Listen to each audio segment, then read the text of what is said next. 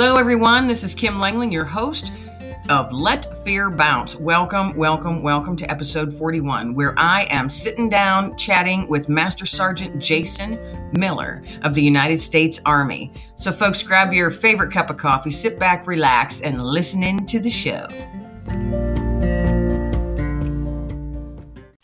Hello, everybody. Welcome to Let Fear Bounce. This is your host, Kim Langling, and I have the pleasure and the honor to welcome in Army veteran, actually currently serving in the Army, soon to be retired, Jason Miller.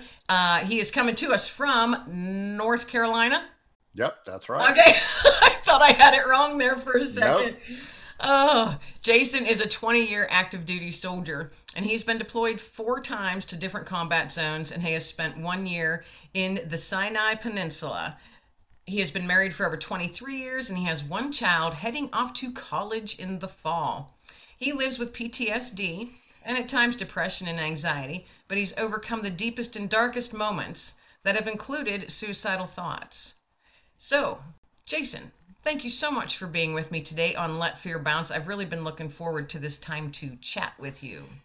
You're welcome, and thank you for having me and giving me this opportunity to share parts of my story. Now, I'm sure, we were talking a little bit before I hit record, you've got, 20 years in the Army, active duty, and you said that you're soon to be retired in 21 days. Yeehaw! That is amazing. Yes, it is. Yes, it is. Thank you so much. That's very exciting. Yeah, that's just wonderful. So congratulations on that first of all. Thank you. But you said, you had mentioned earlier when we were talking off mic that you had joined the Army in July of 2001. Yep. And then let's remind folks, shall we? What happened shortly after July in 2001? Yeah, 9/11 happened. The attacks on the Twin Towers in New York City. So the world changed and flipped upside down in a heartbeat. So you joined in peacetime. Yep. And several weeks later, bam. There you were. Here we are in war. Yep. So what was your initial reaction to that?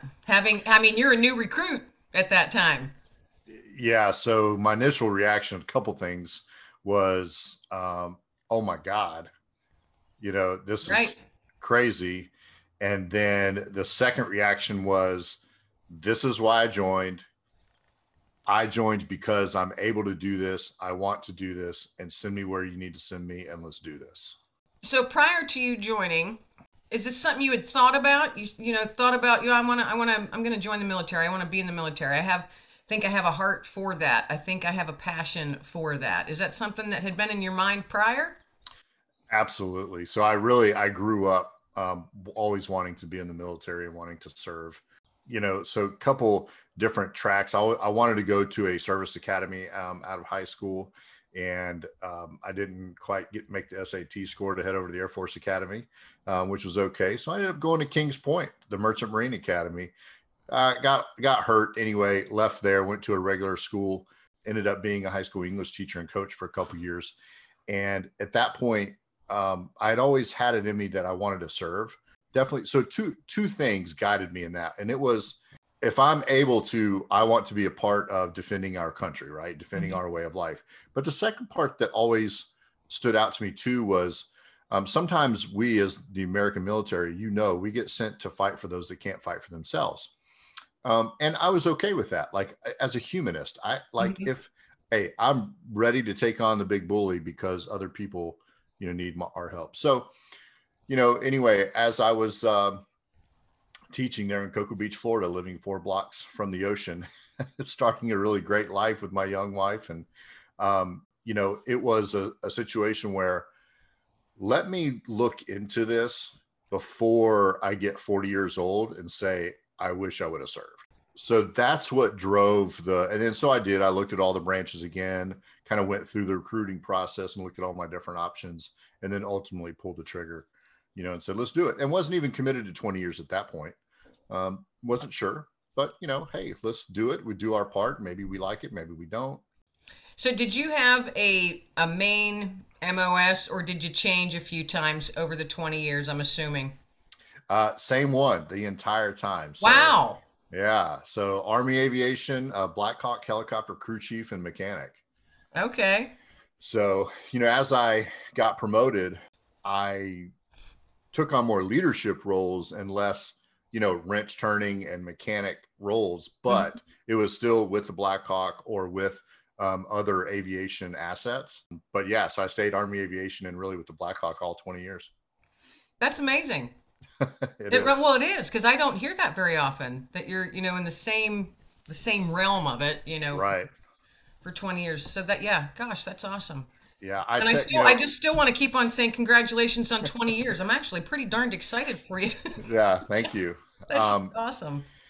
just a little plug for those people that may be thinking about joining or whatever. I mean, listen, I'm a pros and cons guy. I'm not going to sit up here and tell you it's the greatest thing ever, and it's, I will tell you about some cons and how, things you got to look out for. But if you're going to serve, I'm telling you, Army Aviation, and especially, I was talking to a good friend of mine about this last night. The lift side, a Black Hawk crew chief or a Chinook crew chief, is such a different world. It's a lot of exciting stuff. You work hard, but you fly with the aircraft, and you get to do some pretty cool, exciting things. So anyway, just plug for Army Aviation. That's fine. Plug Yeah. away.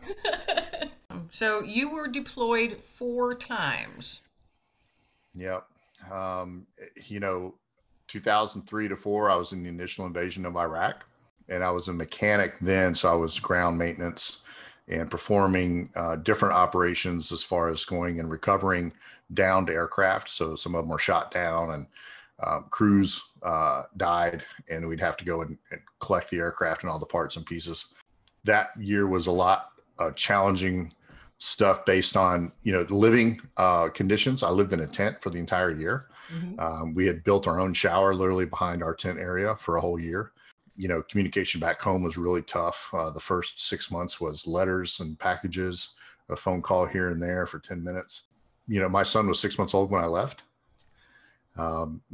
Definitely just pretty tough circumstances. Next one was late '05 to '06 in Iraq again. Hmm. And I was in Taji, so I was right outside of Baghdad. And essentially, I was a crew chief then. So I'm flying with the Black Hawk all over Baghdad during the surge in '06, and did a lot of, pretty incredible missions, but was really, really busy. And then the Sinai Peninsula kind of came in between there, 2010 to 2011. I spent a year over there. We have some Black Hawks that are painted like Nemo. They're orange and white. Hmm. So, yeah, it's pretty interesting mission over there. And then after that, I went to Afghanistan twice, 13, 14, and then 16, 17. So you've been, well, pretty much every place you've been has been a little hot. Yes, yes. A little hot, yeah. And I like, like how you said, and we were pretty busy. Right. Those few words encompass a whole lot. We were pretty busy. Yeah, a lot. Yes. Let's see, your first time deployed in 2003, 2004, Mhm. that initial thing into Iraq. I want to pop in here. Um, when all of that happened, the veteran post that I happened to be involved in, because I'm a veteran myself, Mhm. the veteran post I happened to be involved in, we started sending care packages every single month Mhm. to those who were deployed, and we continue to do so to this day, every single Mhm. month. And of course, they were all to Iraq at the beginning. Mhm. And the main thing that was asked for, that was requested, and this wasn't just 10 or 20 boxes, we're sending thousands of boxes. And it was all Right. done by donations. We live in this rural community that's just phenomenal. Mhm. But the things that were requested those first 6 to 12 months were toilet paper, eye drops, and lip balm. And those things were the three hottest things. And I tell you, we wiped every place in a tri-state area, it seemed like, out of those, trying to get as much as we could over to you. We were sending cases of toilet paper and stuff. So is that something that you guys were short of, like where you were at? Because we were sending a Yeah. lot. Yeah, absolutely. I mean, so the other thing is, well, baby wipes, I would say is Baby really, wipes, yes, too. Yep, that yeah. was I mean, another that thing. was like, so we would much rather use the baby wipes versus the toilet paper. But so yeah, we didn't have a whole lot of it, and Army toilet paper, it's compared to John Wayne, right? It's rough, tough, and it doesn't take shit off anyone. I mean, so listen, if there's somebody that's asking us, hey, what do you want and need? Well, and if you can send me that 2-ply, yes, we want that. So absolutely, the lip balm and the eye drops were just, I mean, you can't, the wind and the heat just, I mean, your lips crack, and it's just, again, you're over there for so long, you don't get a respite from it. Right. It's hard to get away. So yeah,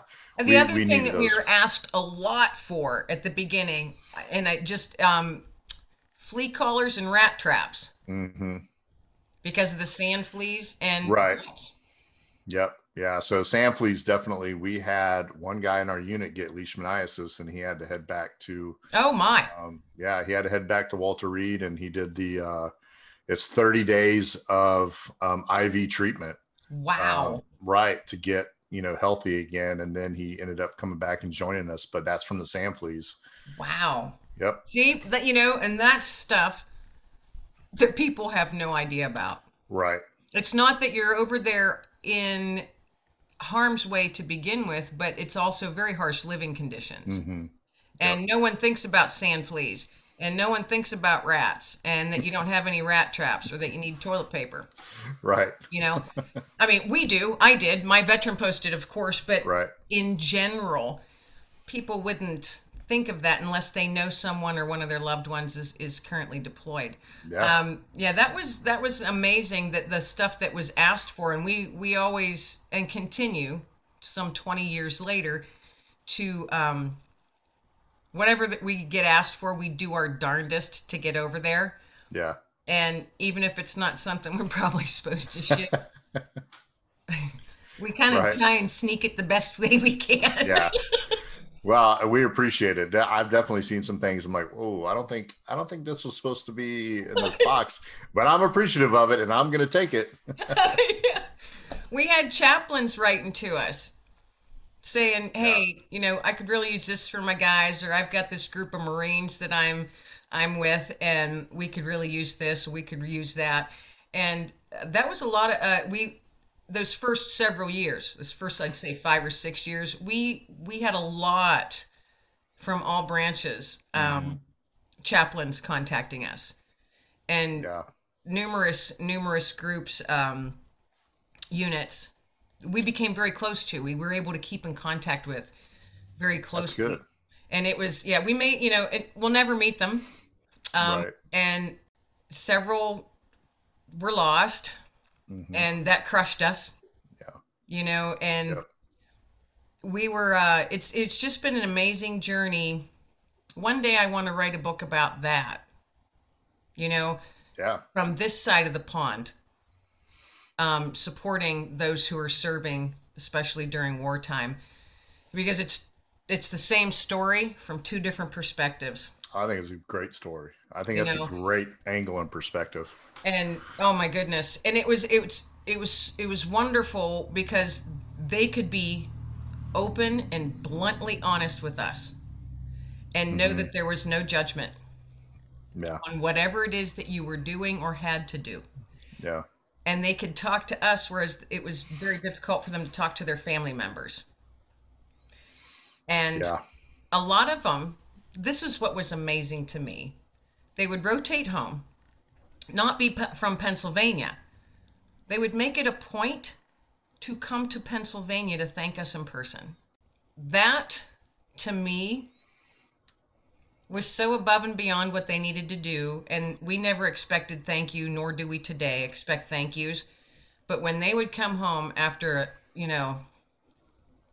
a really, really difficult deployment, and Hmm. then they would make a stopover in Pennsylvania to say thank you in person, that's just amazing, Yeah. And the stuff that so many, because I'm peacetime. I'm not have not boots on ground in a combat zone. Hmm. Um, but I have such respect and empathy for all of those who have been, such as yourself, especially when you live with the after effects of that. And it's, I don't sit there and pity anybody or anything like that. I just sit there and say, wow, okay, so wow, you live with PTSD. I do too. That really sucks sometimes, doesn't it? You know, Yeah.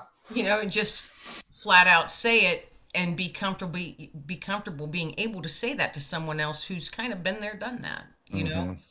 And so that's why, my role as a supporter on this side of the pond, been doing that for 20 years, and I wouldn't have it any other way.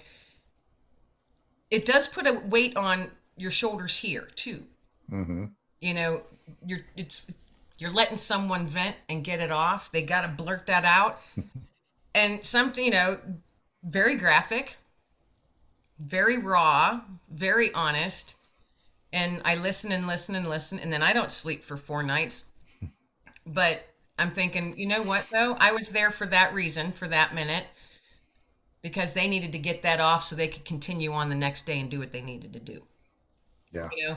And so if that's what I was there for in those moments over the last 20 years, I'd do it all again, Yeah. to listen. Because it's like, gosh, I'm like, they're my daughter's age. My daughter's 31, and Yeah. I'm thinking, wow, they're my daughter's age. So you 4 year or 4 years, 4 tours, 4 deployments in, I'm just gonna be on shit spots. Right. They're just shit. Yeah. Um, and you currently live with PTSD. Hmm. You had in your bio, you mentioned that you've overcome your deepest and darkest moments. So I'm just going to flat out ask, how did you overcome or get through those deepest and darkest moments? Because I know it's damn hard. Yeah. Great question. So part of that is some optimism on my part, assuming and hoping that really the deepest and darkest moments are in my past. The deepest and darkest came in the fall of 2014, and I didn't even begin to address that or overcome the attempt to even overcome them until 2018, heading into 19, really. At the time when I had had enough, I broke down mentally, emotionally, everything. My wife, I had I had suicidal thoughts at the time. I couldn't take it anymore. I was a definitely a high flyer, um, meaning I mean, I don't want to say superstar, but I mean, I was, you know, a top 1%er, go getter. I was the dependable. I could do anything. I could handle anything. And it just kept piling up over the years and years and years and years. And then the stress level, and then my grief overtook all of it. And then the guilt and the shame. And then I messed up a couple times. And then now I'm a burden on everybody. I don't want to go get help because if I go get help, I'm a burden. Now y'all got to take care of me. I'm worthless. So the best thing I can do is take my own life, and then I'll be out of here, and y'all can move on. I got some temporary help at the time, and at that point, we still didn't. No doctor wanted to talk about PTSD with me.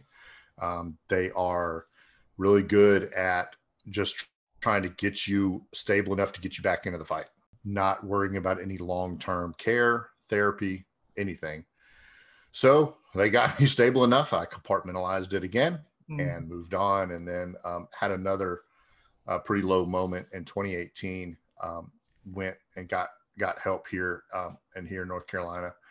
And at that point right there, it started the all the steps to where I am now, which was cognitive behavior therapy. Mm-hmm.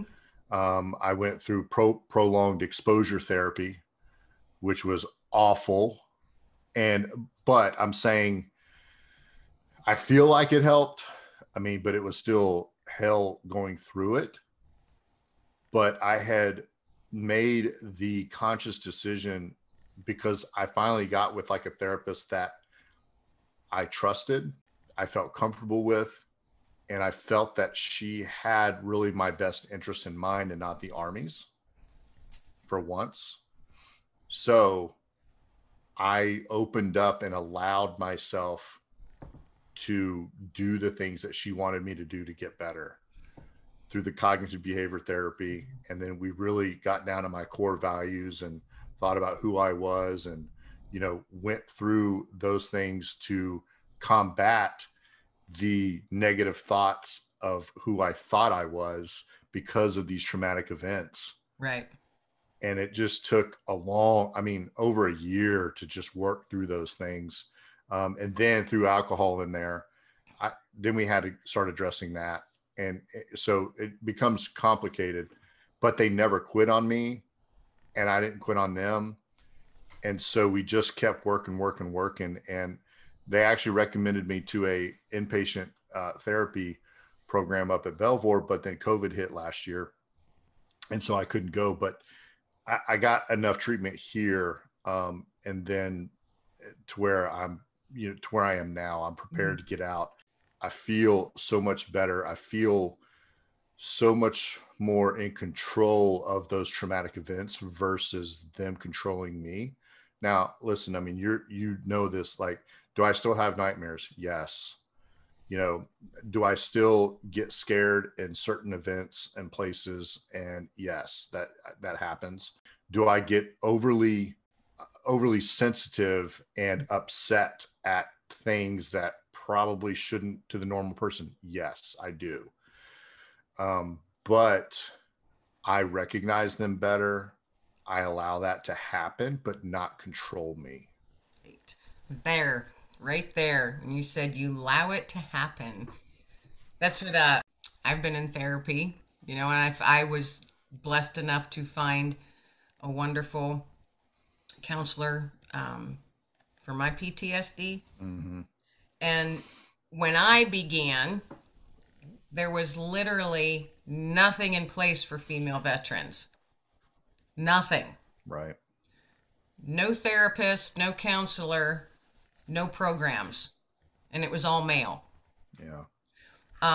For years, I would call, say, got anything going for females yet? Because I felt that I was just tossed out in the boat and be like, take care of yourself. Figure it out on your own. And for 12 years, I did that. Yeah.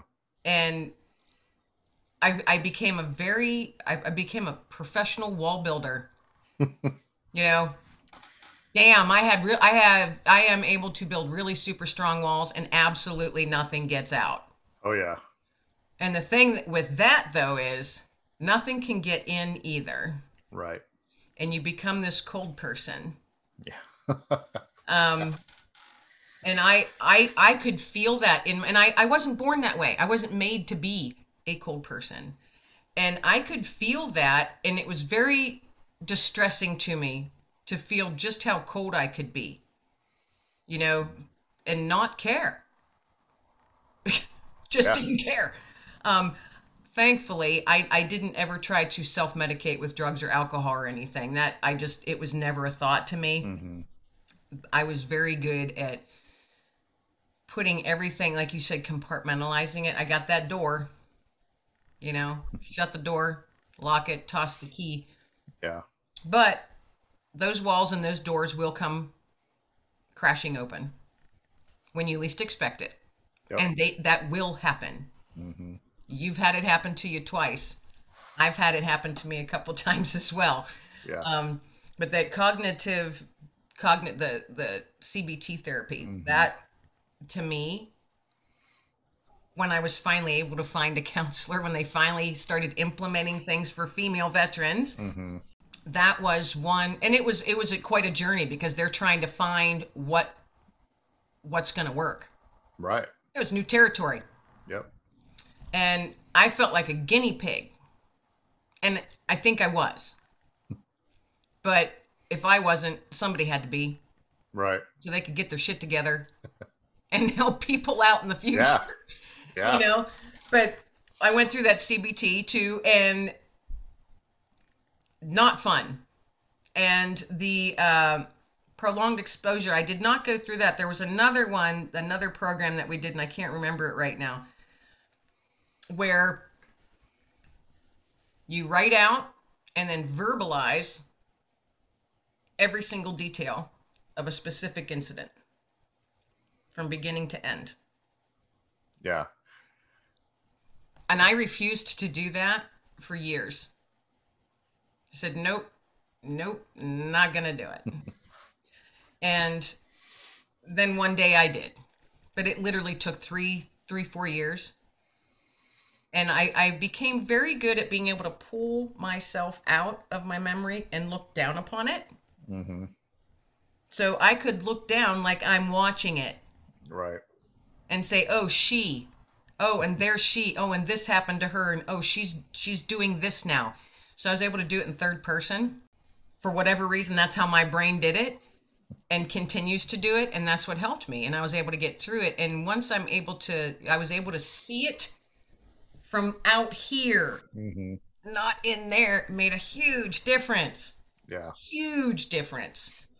And I like how you were very honest. Said, do you still have nightmares? Yeah.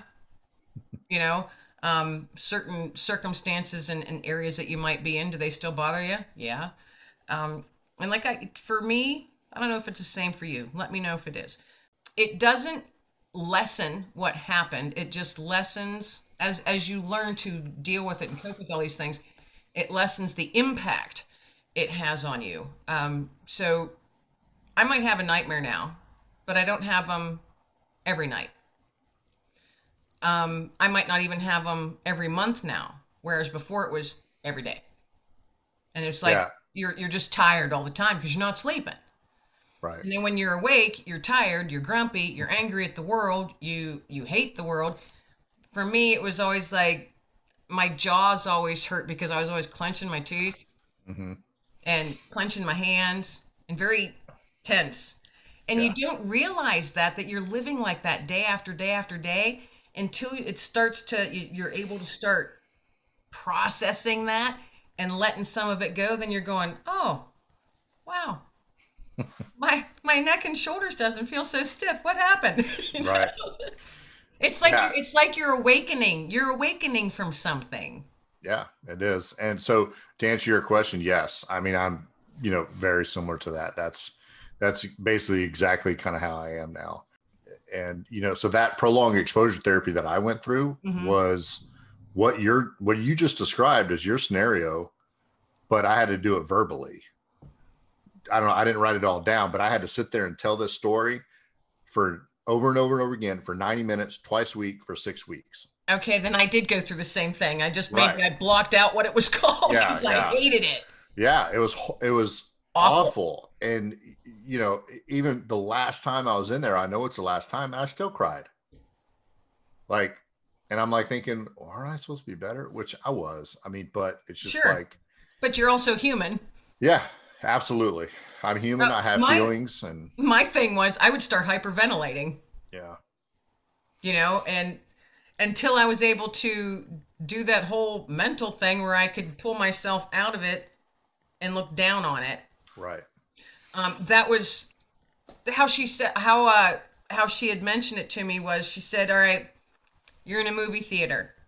And this is literally the only thing over all the years that has helped me. You're in a movie theater. The movie is your scenario, but you're also sitting in a seat watching it. And you're also in the projection booth. The goal was to get you off of the screen into the seat. From the seat into the projection booth, because in the projection booth, you have control. Yep. And that was, when it was explained to me that way, something in me just went click, and I was able to do that and work through it and get through that whole dang story over, and like you said, over and over and over again. And sometimes I'd get halfway through it and say, nope, not doing it anymore. Right. Yeah. But yeah, it's amazing. And and the mind, is an amazing thing. And It how is. strong. I say to people, you're in a storm and you might be in that damn storm for years and years, but within that storm, because you had mentioned how you felt guilt and shame and you felt worthless. Hmm. And I can completely understand that and resonate with that. I can Yeah. empathize with that. But within all of that darkness, there's tremendous strength. Tremendous strength. Otherwise, you wouldn't be sitting where you're at right now. Right. And I think oftentimes we forget because you get in that bubble. You can't see past that. Hmm. On some days, you can't see past it. But there's tremendous strength in the struggle. Yeah. You can come out the other side like you and stand there and say, you know what? Hey, I got 20 years in now. I am retiring in 21 days. I've been here, here, and here. I've done this, this, and this. I've seen that, that, and that. And here I stand. Yeah. Boom. Absolutely. And that just makes me want to give a big old yell. I'm serious. Makes me want to give a big old yell. So at your 4 tours, what are you going to do when you retire? What are your plans? So, my plans, I'm very fortunate in that I have an opportunity, and we're calling it my gap year. Your So, gap year. Okay. so financially, I do not need to go and get a job right away. So Wonderful. You yeah, are so blessed then. absolutely, and we're going to take advantage of it. We're going to spend some time with each other, uh, and our son, and help him get off to college this summer. But I am through a couple different ventures, one of being the podcast arena too. But I'm also going to look at, I don't want to call it giving speeches because I don't, I feel like that's a weird term, but I haven't come up with another thought of it yet. But anyway, Public speaker. yes, public speaker. So I want to share my story in the veteran community and the youth community, of resilience, of mental toughness, Yep. mindset. So that's what I want to do because like you just pointed out, there was tremendous strength in getting me to this point, and I'm still here. Hmm. So I have a story to tell to help other people. You can do it. And like you said, it might be years, it might be whatever, but you can do it. We can help you. And so that's kind of my goal. And my plans moving forward is to work my way into these communities and find myself, push my way into front of people that need some help and assistance, and let me share my story, and hopefully we can help them get through their challenges. I just want to jump up and down on that because I think it's an awesome, awesome thing. I mean, there are other people who do that from different experiences and for veterans, I don't think there's enough of them. Hmm. Now, there's quite a few if you think about it, because the veteran community is kind of small. Some of them are good, some of them are great, some of them are not. Right. But I think, like we had spoken earlier, authenticity, being authentic and leading with your heart and just being true. Yeah.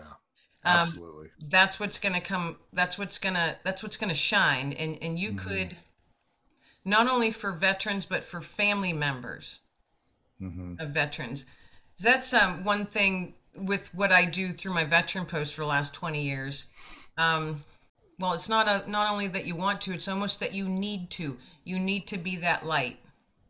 There's just something burning in you. You gotta provide that light to those that are Hmm. sitting in the darkness because you've been there, done that. Yeah. You know what it feels like, Absolutely. and if you can provide that, not, well, I know you will. I know you will. You're going to do it, and you're going to do it well. Thank you. So there you have it. I've told you. All right, there we go. Kim has Yeah, told me. Kim has spoken. Done. Done. All right. No, I think you will do awesome with that. Absolutely awesome. And if there's any way I can help you to spread the word when you get rolling on that part of your journey, please Okay. let me know because I Thank you. have numerous directions that I could guide you towards. Awesome. Sounds great. Thank you so much for being with me today. And as we wrap this up today, I want to ask you to leave our listeners, direct it towards the civilians, because I bet you there's not a whole lot of veterans that might be listening.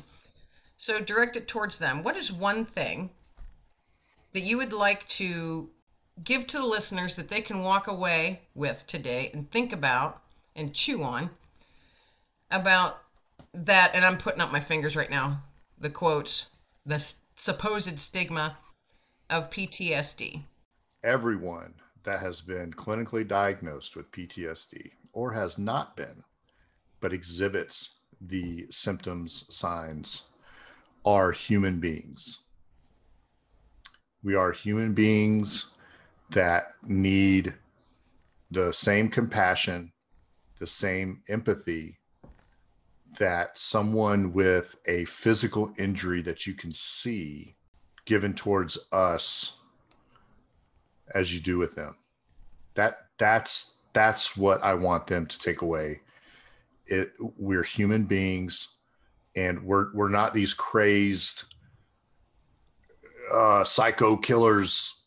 PTSD. I'm not tearing up the store, and I'm not. No,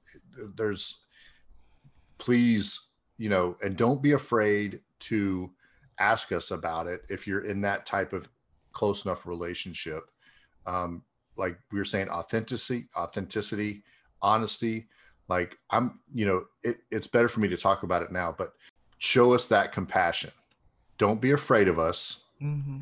Don't isolate us, and don't go, oh, he's got PTSD. Watch out, please. Yeah. That's what I want. Yeah, that's what I want. Don't cringe and turn away because it's something you're not educated on and you don't know anything about. Right. Yeah, those invisible scars. Absolutely. So yeah, I like how you said that we're human and we've been through a lot of stuff in many different circumstances. And just because there's, there are injuries, you just can't see them. Right. So. Yep. Oh, wow. What a conversation.